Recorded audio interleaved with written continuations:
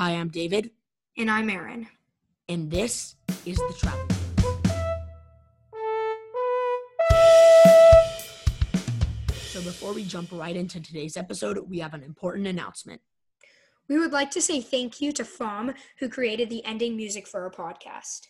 So FOM is a musical artist, and you can check them out on Spotify and Instagram. Aaron, what's their Spotify name and what's their Instagram name? Well, their name on Spotify is FOM, spelled FAWM, and their Instagram name is FOM Official, which is FAWM, and then official is official, but instead of an O, it's spelled with a 0. So again, thank you for creating our new ending music, and thank you so much for all the help that you've done for us with our podcast. So before we start, y'all have actually never heard our ending music, but as planned, you're going to hear it today for the first time. So Aaron, what's our fun fact for the day? It's actually pretty interesting. So cruise ships are now placing state-of-the-art technology on their ships that can measure a person's temperature just from the camera. This is a very useful tool and will be implemented on several cruise ships within the next 6 months. Well, this is actually an amazing type of technology that's being created for cruise ships, and it's also going to be put in hospitals in the future.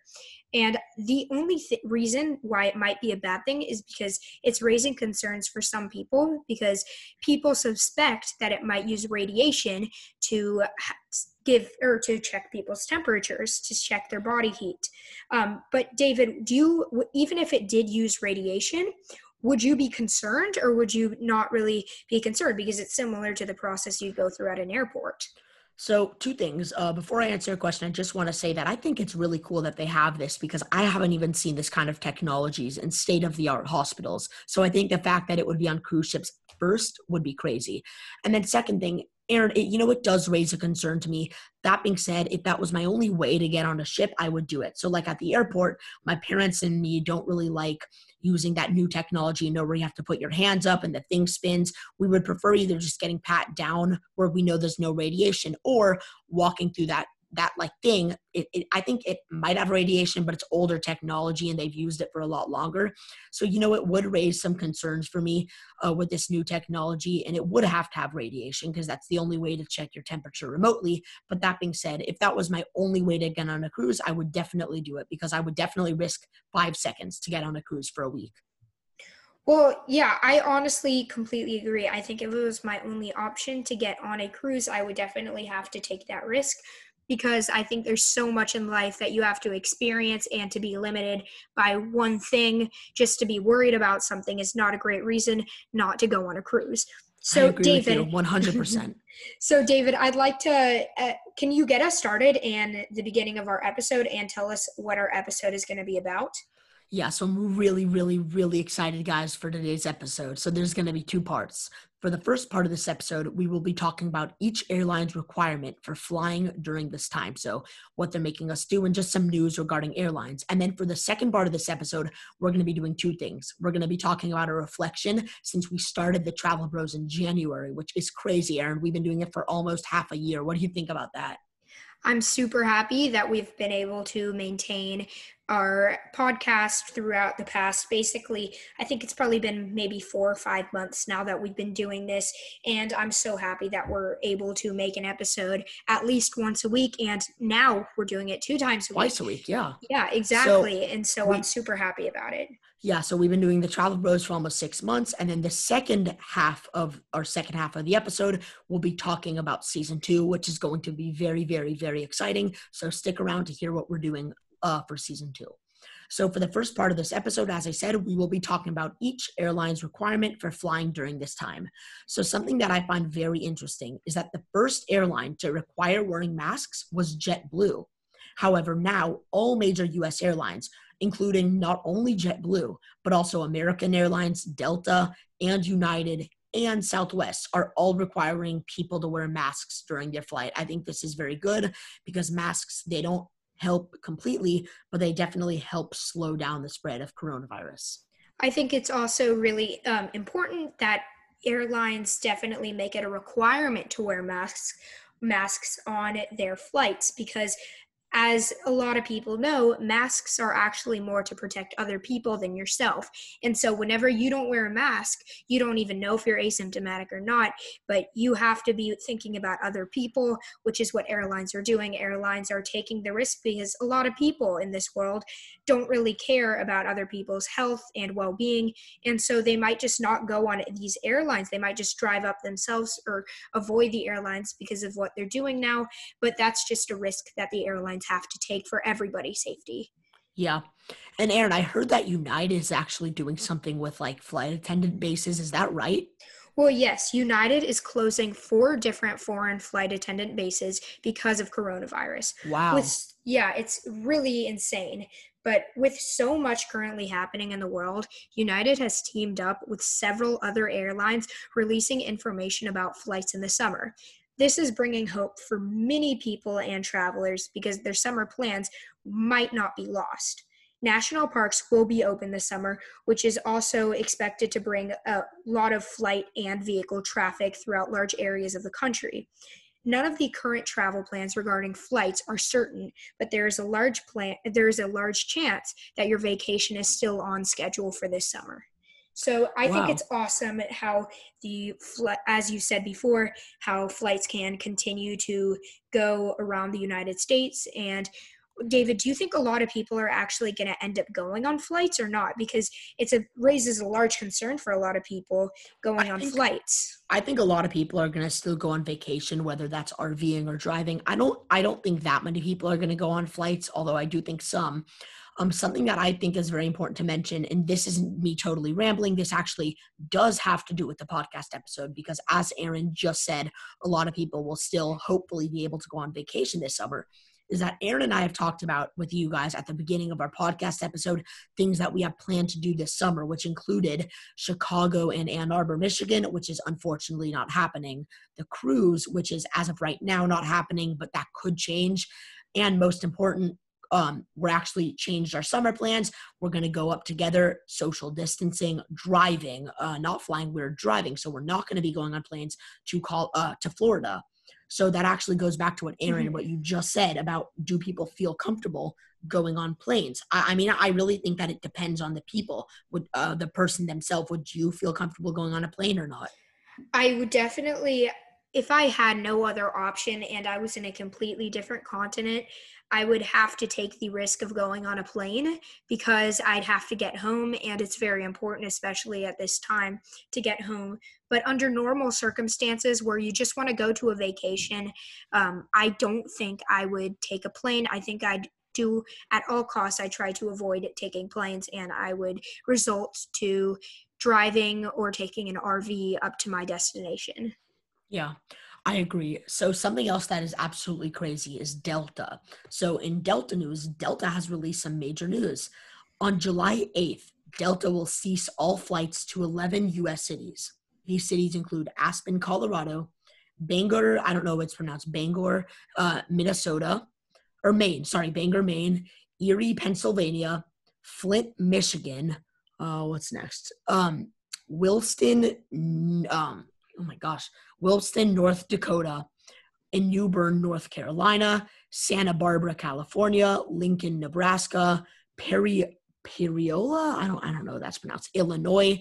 And so out of all these places, honestly, guys, I don't even know if I named all of them. They're so jumbled up in my list that I don't even know if I read all of them. But out of all the places, the part that is the most confusing to me is Santa Barbara, California.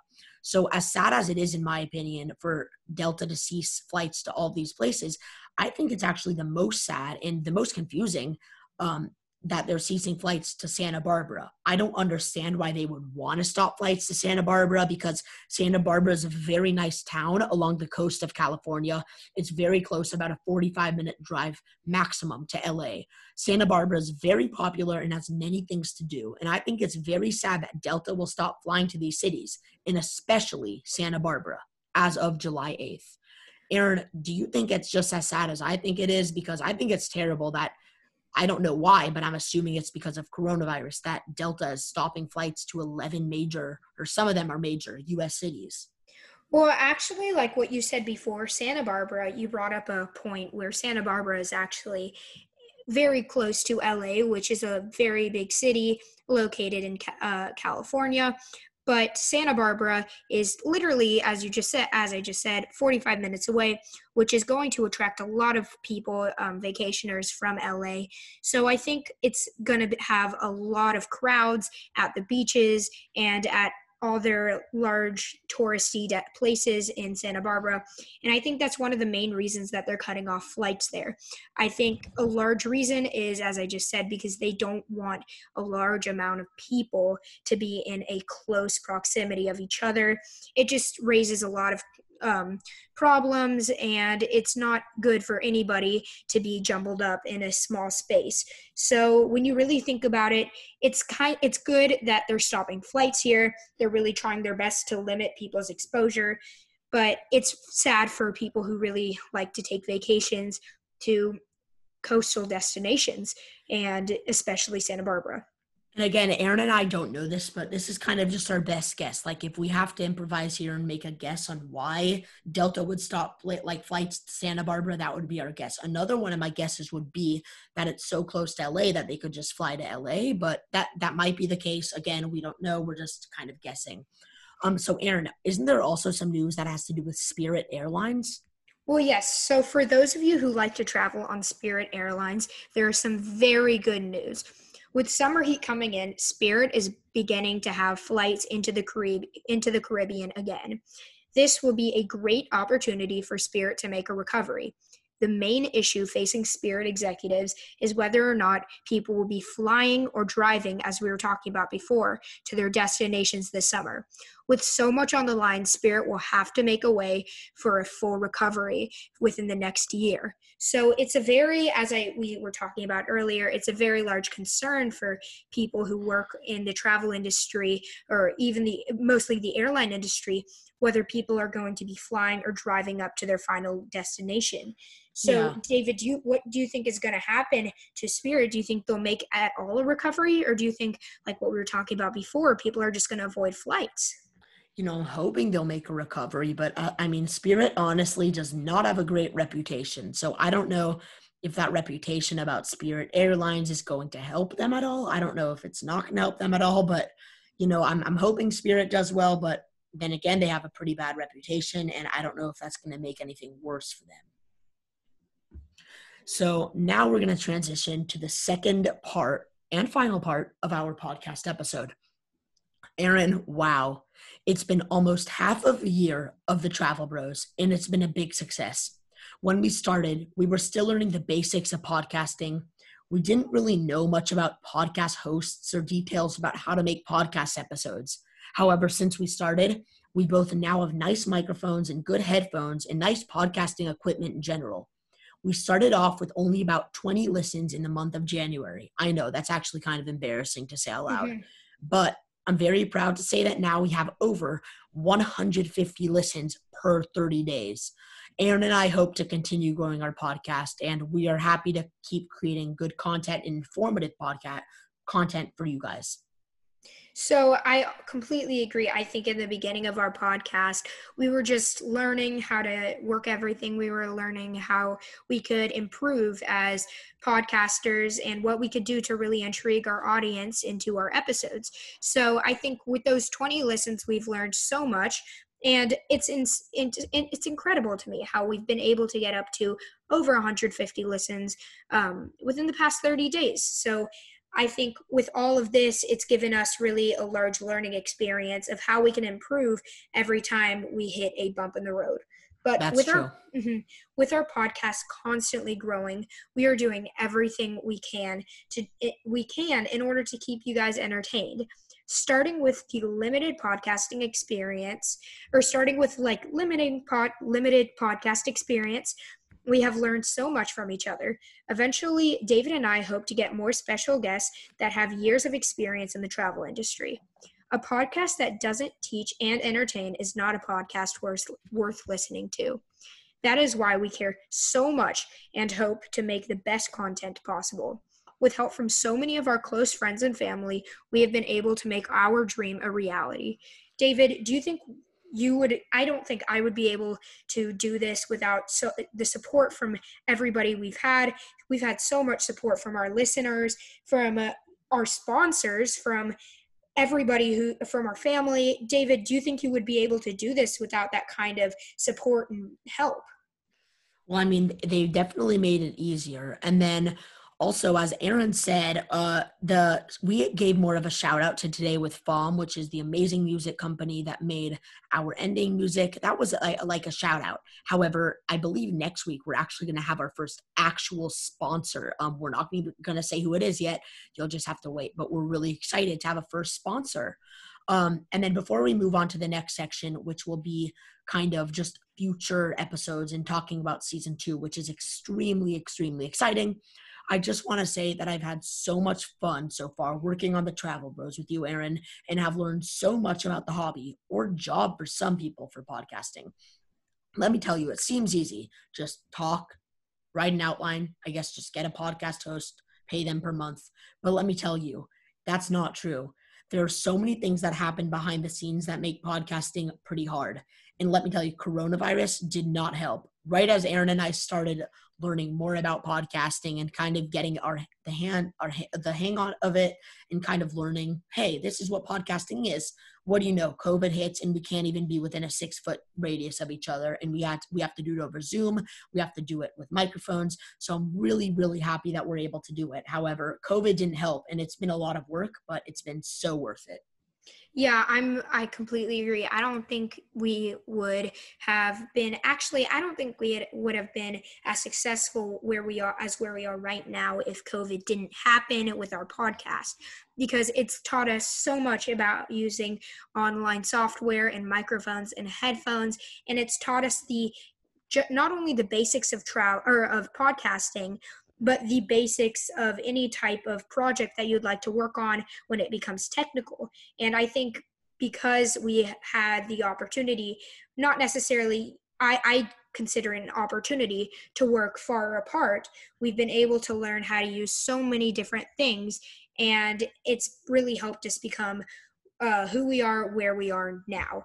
But are going on to a little bit of detail about what our next season is going to be about. I'm so excited for this. Same. So our new season will feature 6 episodes about travel attractions along the United States.